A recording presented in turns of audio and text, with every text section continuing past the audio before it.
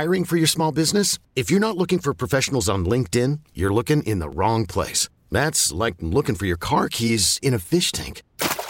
LinkedIn helps you hire professionals you can't find anywhere else, even those who aren't actively searching for a new job but might be open to the perfect role. In a given month, over 70% of LinkedIn users don't even visit other leading job sites. So start looking in the right place. With LinkedIn, you can hire professionals like a professional. Post your free job on linkedin.com/recommend today. T-Mobile has invested billions to light up America's largest 5G network, from big cities to small towns, including right here in yours.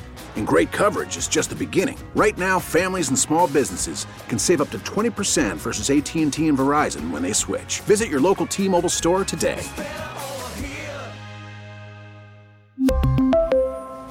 Plan savings with 3 lines of T-Mobile Essentials versus comparable available plans. Plan features and taxes and fees may vary. And a good Sunday morning to you. Welcome to this edition of Healthy Matters. Good morning to you, Dr. Hilden. And I know we have a special guest on board and a special topic. I always like to check in with you, however, to find out how your week was in your world. Well, good morning, Denny, and thank you. It's been a decent week at the hospital and across our Hennepin healthcare system. We're very busy, but listeners might be interested to know that we're mostly busy on non-COVID issues. Our hospitals are humming along, but it's on your typical summertime stuff. We still continue to have COVID patients, something like 20 or 30 or something like that, and which sounds like a lot, but in reality, it's not. Our state is doing quite well. I know it's not a competition, so that even sounds funny, but the state of Minnesota is doing relatively well. Our cases have been flat to dropping a little bit, although I do have to say they have been rising again just slightly. So we continue on with our new normal, if you will, of caring for coronavirus while we do the usual health care that we've done for so long. We'll see what this fall holds, but right now I'm cautiously optimistic that the state of Minnesota and our colleagues and neighbors are doing what they need to do to keep this thing at least reasonably under control, because the coronavirus is not under control in our country, but I'm reasonably optimistic that we're doing okay here in Minnesota. So that's kind of good news on this beautiful summer day. Yeah. Well, I tell you, before you introduce your guest and our topic, let me give our phone number and the text number. It's the identical number. So if you have any particular health questions on our topic, 651-989-9226. That'll get you in the phone call with the doctors, and also the text if you prefer that method, 651-989-9226. Well, what's going to be happening on the show today, Dr. Hilden? We're going to talk about sleep and insomnia today, and it's a topic that is always really popular with listeners because I think it's maybe one of the medical topics we can talk about that has the broadest or widest range of people who have questions and interest in. And so to help us out today, I have a sleep psychologist on the line. At least I hope Mark's on the line. I have Dr. Mark Rosenbaum. He is a psychologist who specializes in working with patients who have sleep disorders like insomnia. He also has a specialty in substance use disorders, so the intersection of addiction and sleep, and that's a very interesting thing. He provides cognitive behavioral treatments for insomnia and substance use disorders, and he works at Hennepin Healthcare in the Minnesota Regional Sleep Disorders Center. So, Dr. Rosenbaum, thank you so much for being on with me this morning. I hope you're there from your own home. Yes, I am, and thank you for having me on. It's great to have you, Mark. And let me just start out. I'm going to ask you to tell us a little bit about what your clinical practice is. But I'm going to just tell the listeners that I am going to be listening very carefully this morning because I had a rotten night's sleep last night, Mark.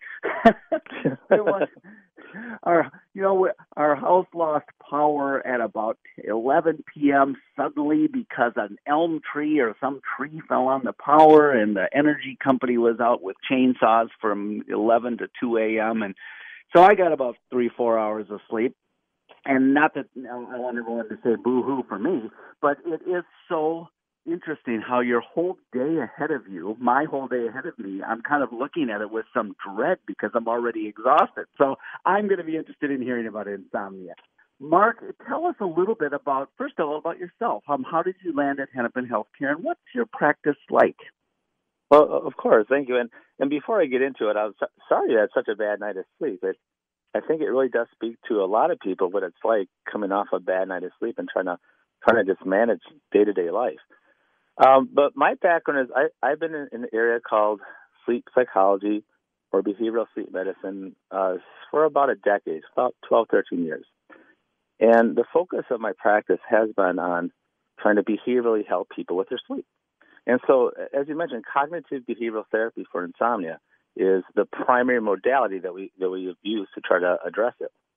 Now, at Hennepin, I also have a role working with people with substance use disorders. We know that there are cognitive behavioral strategies for that as well that can help people help manage their issues around it. And then I have a special interest in where these two areas overlap. So, for example, we have people that are suffering for substance use disorders that have much problems with sleeping at night, which actually can impact their use of alcohol and drugs. But at the same time, we find that people who have insomnia are more at risk to use substances. So that, in a nutshell, is sort of what I do for Hennepin. That's a fascinating career, and I think that probably loads of people listening now are nodding their heads thinking, wow, I could see that, especially that substance use disorder angle, Mark, because I hadn't thought about that so much until I was preparing for this and finding out that you had an interest in that issue as well. So help us out. Let's start out with the basics of insomnia. You know, how common is it and what causes it? So chronic insomnia, meaning that we're having it several nights a week and it goes on and on, we estimate between 5 and 15% of the population struggles with it. When we start talking more about situational insomnia or temporary insomnia, there's research that shows anywhere from a third of the population to even half will have it at times in their life. So it's really common.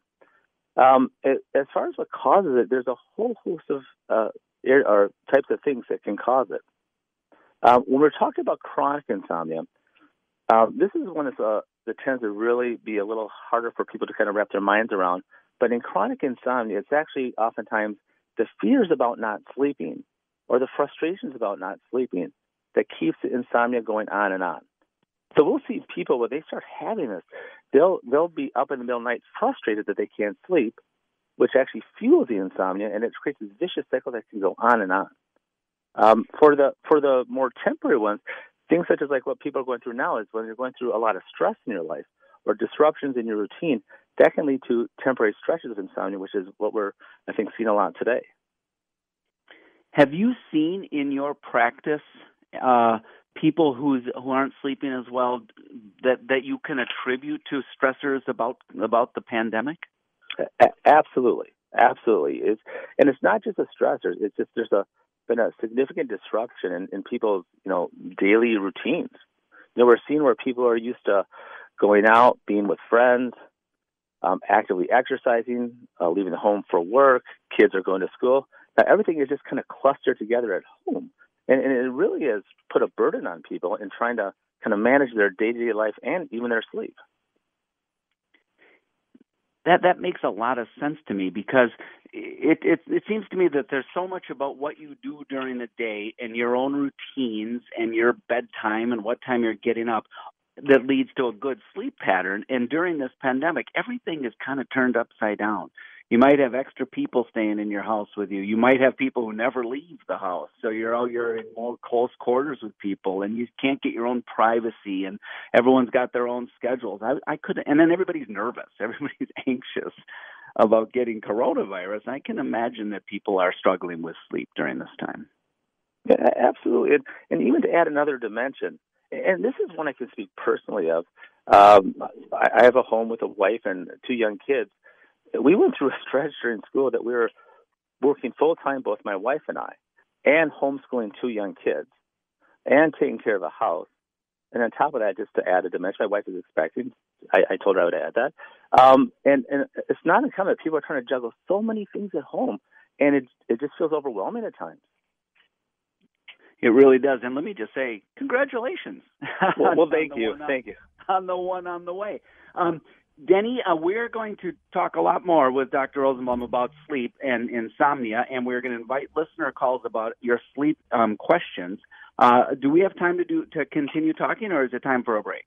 It is time for a break, a quick one. And as we head to the break, let me give our phone number and text number again. We'll invite you to join in on the conversation in a moment. 651-989-9226 for your phone call or text messages. This is Healthy Matters here on News Talk 830 WCCO. And good morning. Welcome back to this portion of Healthy Matters, 651-989-9226. That'll get you into the phone line and also the text line for the doctors. And here once again, if you're just joining us, Dr. Hilden, for those just joining us maybe a little late, why don't you tell us what you are talking about today? Thank you, Denny, and good morning, everybody. We are talking about insomnia with sleep behavioralist and Dr. Mark Rosenblum. He's a psychologist who specializes in sleep, and we're talking about insomnia specifically today.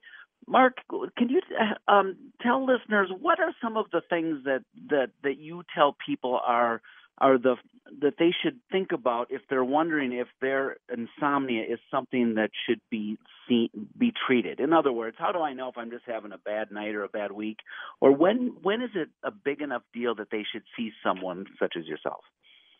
That really is a great question, because I think a lot of people struggle with, I'm having a bad night or two. Is this warrant going in for that? And what I'll tell people is, if you're just having a bad night once every few weeks to a month, and after one night it resolves, or if you're still feeling rested and tired for the most part, you may not need it as much, and you'll be able to get away with just doing some basic sleep hygiene tips, which I would be happy to share. But when this starts becoming repetitive, or when you really start finding yourself dragging in the morning, or you're sluggish in the morning with some regularity, those are signs that you may want to get it looked at. And one other area that sometimes I don't think is emphasized enough, one of the common outcomes of sleep deprivation or insomnia is depression. So if you're also feeling down a lot, you're finding, as well as not sleeping, that is a time I would absolutely get in and speak to someone about. And from me, who is not a sleep specialist, I would recommend that you see Dr. Rosenblum or others at the Minnesota Regional Sleep Disorder Center at Hennepin Healthcare. I can give that number a little bit later in the show, so people, you might want to grab a pen, and I can give that number a little bit later. Mark, do tell us, what tips would you offer people about that term that I love and that we use a lot, sleep hygiene? What do you mean by sleep hygiene, Mark? Well, sleep hygiene was really our first efforts to try to get a behavioral handle on insomnia, and it's been around for about 30 to 40 years. And what it really represents are the do's and don'ts of sleep. So some of the ones that I find that are more, I guess, meaningful, one is staying out of bed except for sleep and intimacy. And this is when someone's also down, it's not uncommon they'll spend a lot of time in bed just trying to, take care of themselves. And unfortunately, it actually fuels insomnia. Another one is staying off our smartphones or computers for at least an hour or so before bedtime. The blue light, which I think a lot of people now know, can have an impact on our circadian clock. And one here that I don't think is emphasized enough is exercise. Exercise. In the past, we used to discourage exercise in the evening. We're now finding that a cardiovascular exercise, where you're doing for about 20 minutes of moderate intensity, within a couple hours for bedtime, is very helpful for sleep and stress. So that's what I really can't emphasize enough. I do all those wrong. There's a TV in the bedroom. Sometimes I'm checking the phone just before bed, looking at tomorrow's schedule or this, that, or the other thing. And I do, although I'm glad to hear exercise in the evening is now considered an okay thing. So I guess I'm okay on that because I do that as well. That is so hard for people, particularly the screens. I can't imagine that, or I can imagine that many people are on their screens or watching TV right up to the time they go to bed. I bet you see that all the time. Oh, yeah, and especially these days, people are just glued to their phones or the TVs, just tracking all the news that's going on. And I think that's also one of the reasons we're seeing even a more uptick in sleep problems during the COVID pandemic. You mentioned, or one of the things I really want to talk about, because people might not be aware, is CBTI, or cognitive behavioral therapy for insomnia. I'm gonna wait till after the break, which is in just a few minutes, to have you talk about that. But short of CBTI, cognitive behavioral therapy, what do you advise people that they can do to treat their occasional insomnia? Again, another terrific question. One of the common missteps that people make once they've had some sleep problems is they start going to bed earlier and earlier. And the idea behind that is they're thinking, well, if I'm not going to sleep well, at least I give myself enough opportunity to get enough sleep. In addition, it's also driven by the fact that they're just tired. One of the most powerful forces that influence our ability to sleep is what we call a homeostatic drive. It's like our drive for food. So actually, one of the most effective things a person can do is when you're worried about not sleeping is actually push your bedtime an hour later than usual and take advantage of the fact that it's going to make you sleepier. So that's what I really emphasize with people when they come into the clinic. I like that idea. That seems to make sense, because if you try to go to bed earlier because you're having trouble sleeping, then you're staring at the ceiling. Of your bedroom. It doesn't seem like it works to try to go to bed earlier, but you're just so nervous that the next day you're going to be tired because you didn't get enough sleep. I can see that's sort of a thing that goes around in people's heads. I need to get more sleep, and now I'm nervous about it, and it doesn't work. I'd like that idea of staying up an hour later, except in my case, I'd probably be on the screen then, and that wouldn't help, would it? Probably not. If you're just joining us, listeners, we're talking to Dr. Mark Rosenblum. He is a sleep psychologist at Hennepin Healthcare. If you want to learn more about our sleep program, you can always go to hennepinhealthcare.org, or you can call us at 612-873-6963. One other little bit of housekeeping. I have put a new post on myhealthymatters.org. I have reminisced about medical education because during the coronavirus pandemic, the medical students are kind of gone from the hallways of the hospital. So I highlight 12 medical students that I have worked with in the last year. And if you want to know what the future of medicine looks like, go to myhealthymatters.org and read about these 12 men and women that I have written about. They are your doctors of the future, and you're going to be thrilled to meet them through a brief little bio of them on myhealthymatters.org. I encourage you to go to that today, myhealthymatters.org. We will come back after the break with Dr. Mark Rosenblum. We're going to talk about cognitive behavioral therapy for insomnia, and we're going to take your calls and texts. Denny? Absolutely. Here's the phone number and the text number, 651-989-9226. We'll head to this break. We'll have a look at that forecast, too. Coming up next on News Talk 830 WCCO. And we're back with more Healthy Matters, and here's your host once again, Dr. David Hilden. Thank you, Denny. Good morning, one and all. I hope you're having a good mid-July day. It looks like it's going to be a beautiful day, at least here in the upper Midwest. I know people do listen to the show all over the country and indeed the world, but here in Minnesota, it's a beautiful day. We're talking with Dr. Mark Rosenblum, a sleep psychologist at Hennepin Healthcare, about insomnia.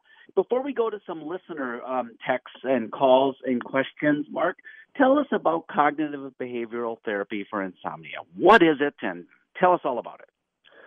So cognitive behavioral therapy for insomnia really grew out of our initial efforts to address sleep behavior, meaning sleep hygiene. And over the years, a number of behavioral techniques have been developed that each in their own right has shown through evidence that they effectively help insomnia. And these techniques have essentially been pooled together to give us what we now call cognitive behavioral therapy for insomnia. Probably the three that are used most often, one is called sleep restriction. In this technique, we will temporarily narrow the window of sleep and push a bedtime later and really focus on getting that sleep under control in the smaller window of sleep. And once it is under control, we'll gradually expand that window. A second technique is called stimulus control. And that's essentially an adult version of sleep training. For anybody who's ever had kids and are familiar with the whole process of trying to get the kids sleeping through the night, we now understand better how to make that happen. And we're actually able to adopt some of these ideas towards adults.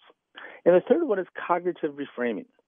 For the vast majority of people with repeated and chronic insomnia, they start developing a way of thinking about the insomnia during the nighttime in a way that actually fuels it.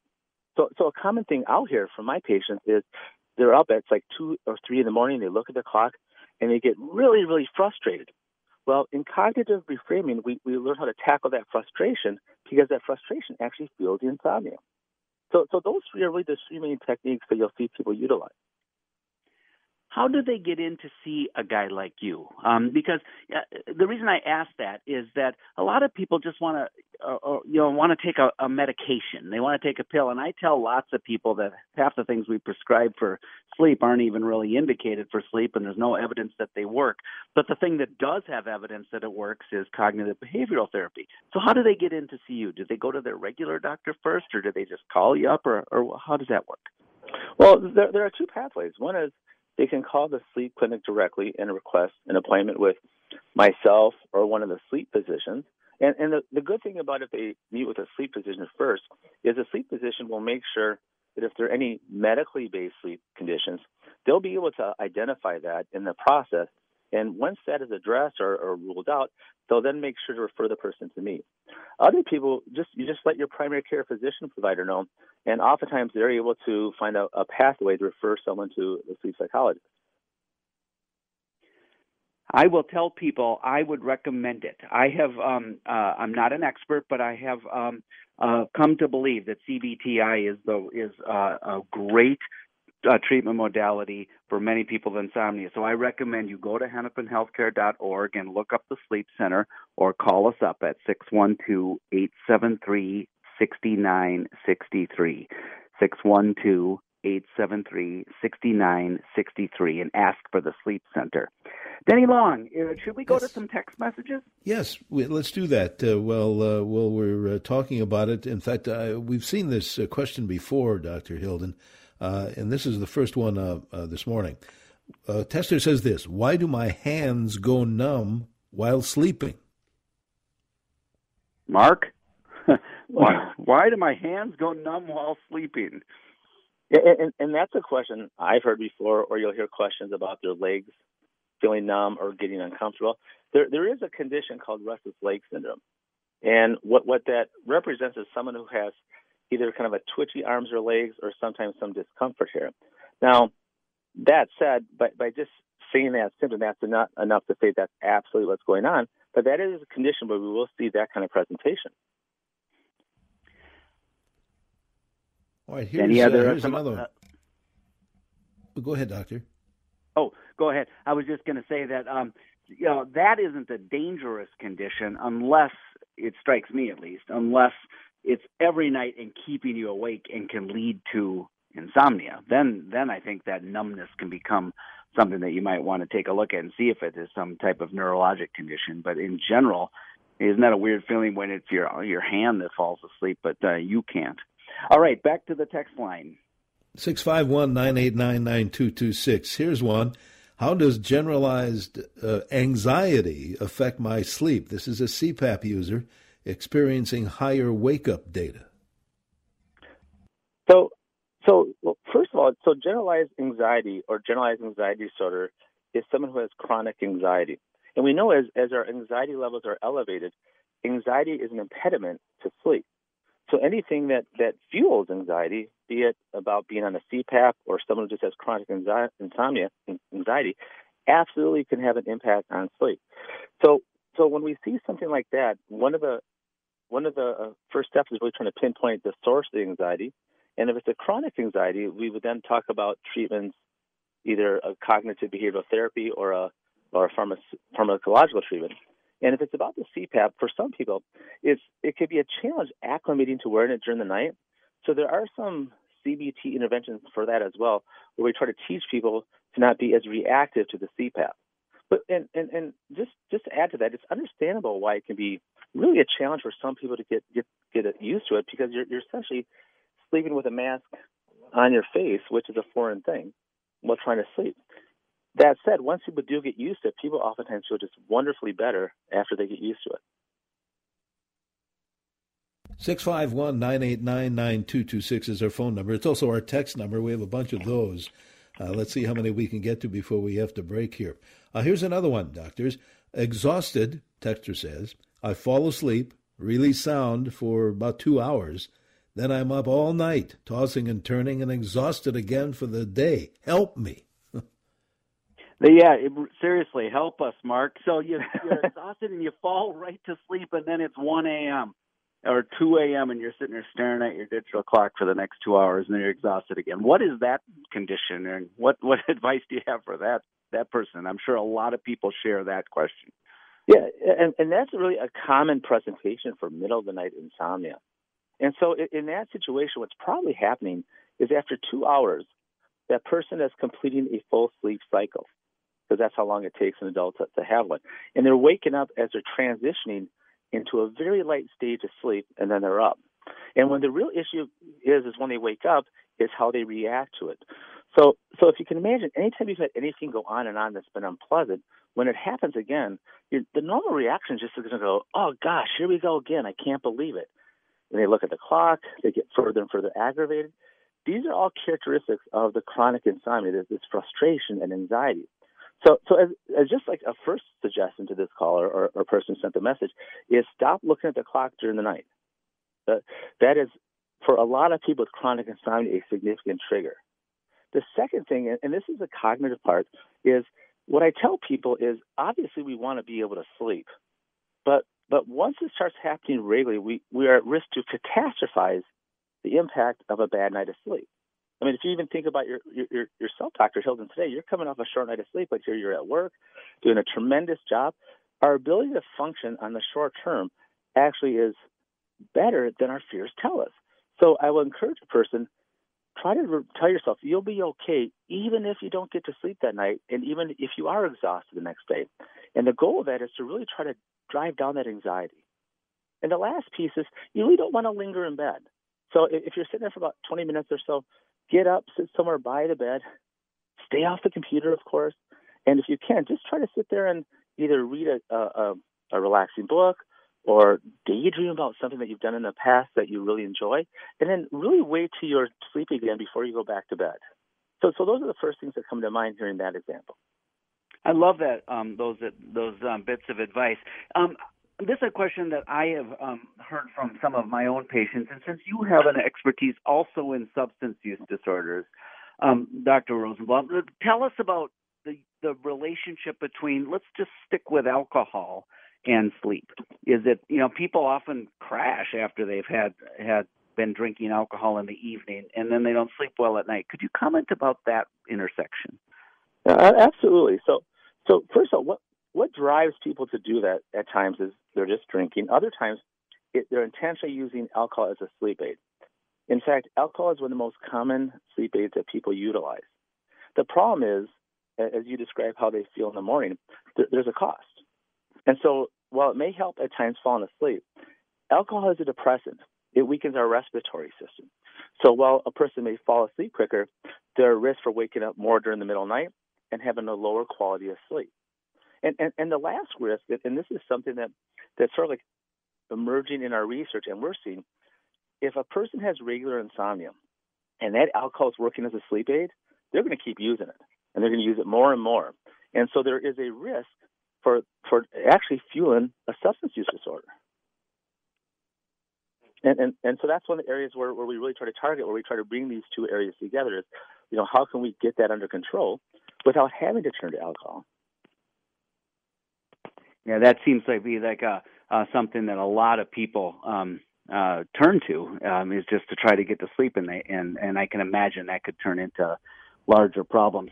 Denny, I think we might have time before the break for one more text question. Yeah, this one's fitting for the topic. Here's what the texter has to say. I have chronic insomnia. This person is a 70-year-old healthy female, happy marriage, no depression, usually get 3 to 4 hours a night, occasionally sleep 7 to 8, but after a poor night's sleep, after I wake up, I forget about the poor sleep, and I'm very active and happy during the day. The question is, do some people just need fewer hours of sleep? So we do see people sleep less, but That's being said, one of the common myths out there is that as people age, they need less sleep. And in reality, as people age, they just have more sleep issues. There's more chronic health conditions, more medications. So the fact that the person can function well actually is normal in that we all actually can do okay temporarily on 3-4 hours of sleep. But in the long run, it can increase risk for other health conditions. So that is something that I would probably suggest to the person to at least go and do someone like myself or their primary care physician and just try to get a sense of how often this is happening and how this might be impacting other areas of their health. Mark, we're going to take a break, but do you think in general, are we sleep deprived as a community? Oh, yeah. And it seems like it has correlated with just the more and more technology and electronics that's out there. But yeah, we really are. And especially since this COVID-19 spike, there's already research coming out there that people as a whole are sleeping less, especially healthcare providers. So yeah, it's getting worse. Yeah, I can attest to that. The last few months. I think it's time for a break, and then we will return after that. Kenny? Very good. Let me invite our listeners to join in on the conversation. If it's easier for a text, or you can call, same number applies, 651-989-9226. Sleep disorder, that's what we're talking about this morning on Healthy Matters, here on News Talk 830 WCCO. And welcome back to Healthy Matters. We're talking about sleep disorders this morning, taking your phone calls and text messages for Dr. David Hilden and his guest. And we have a bunch of text, doctors, so maybe we should get to them. Here's one, came in a couple of minutes ago. This one says this: I have Parkinson's. Along with that came REM sleep disorder. Could you please comment on that, please? That's actually a terrific question as well. REM behavioral sleep disorder is a condition where a person is actively acting out their dreams.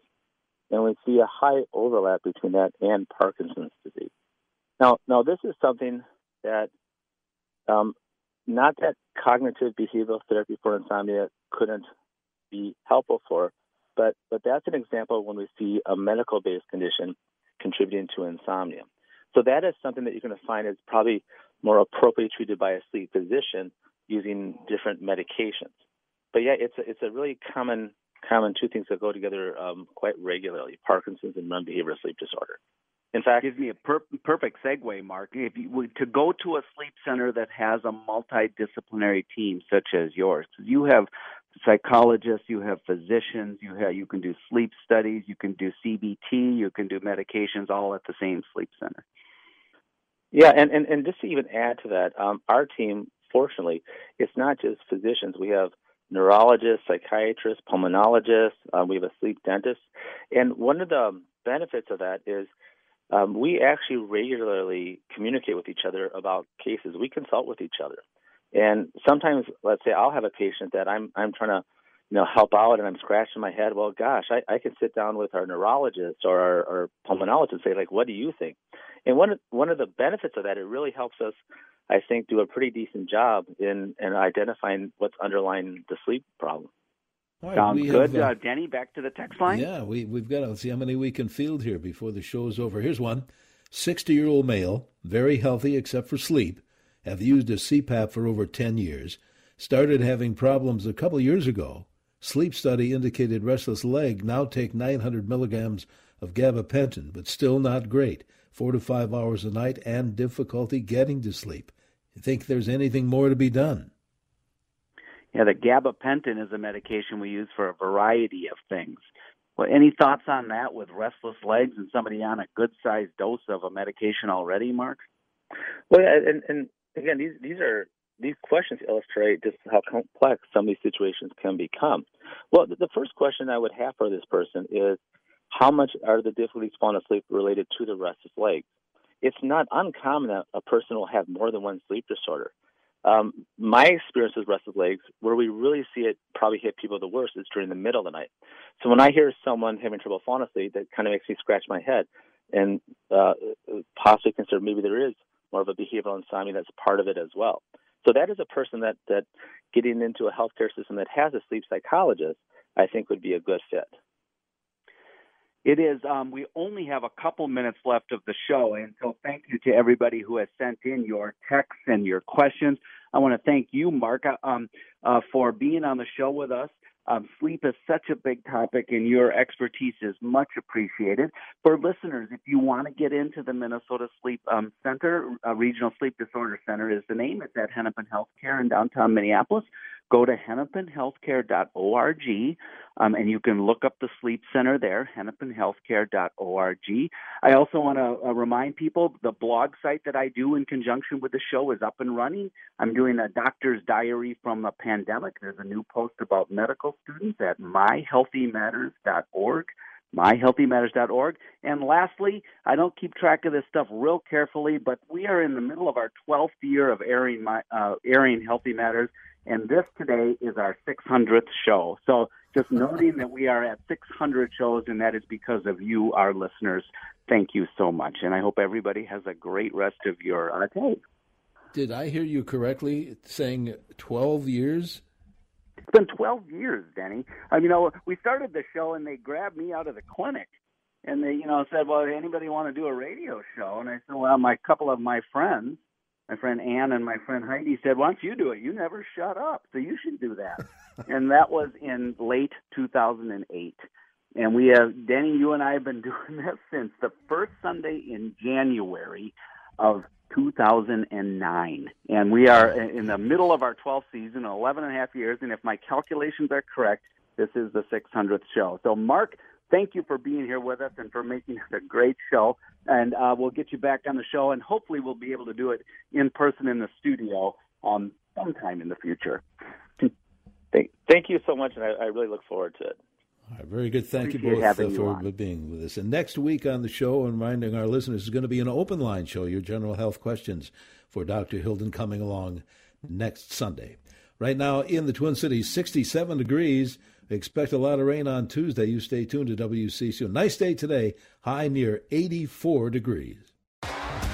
T-Mobile has invested billions to light up America's largest 5G network, from big cities to small towns, including right here in yours.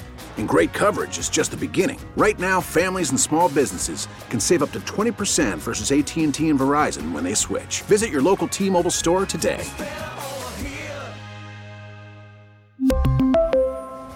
Plan savings with 3 lines of T-Mobile Essentials versus comparable available plans. Plan features and taxes and fees may vary.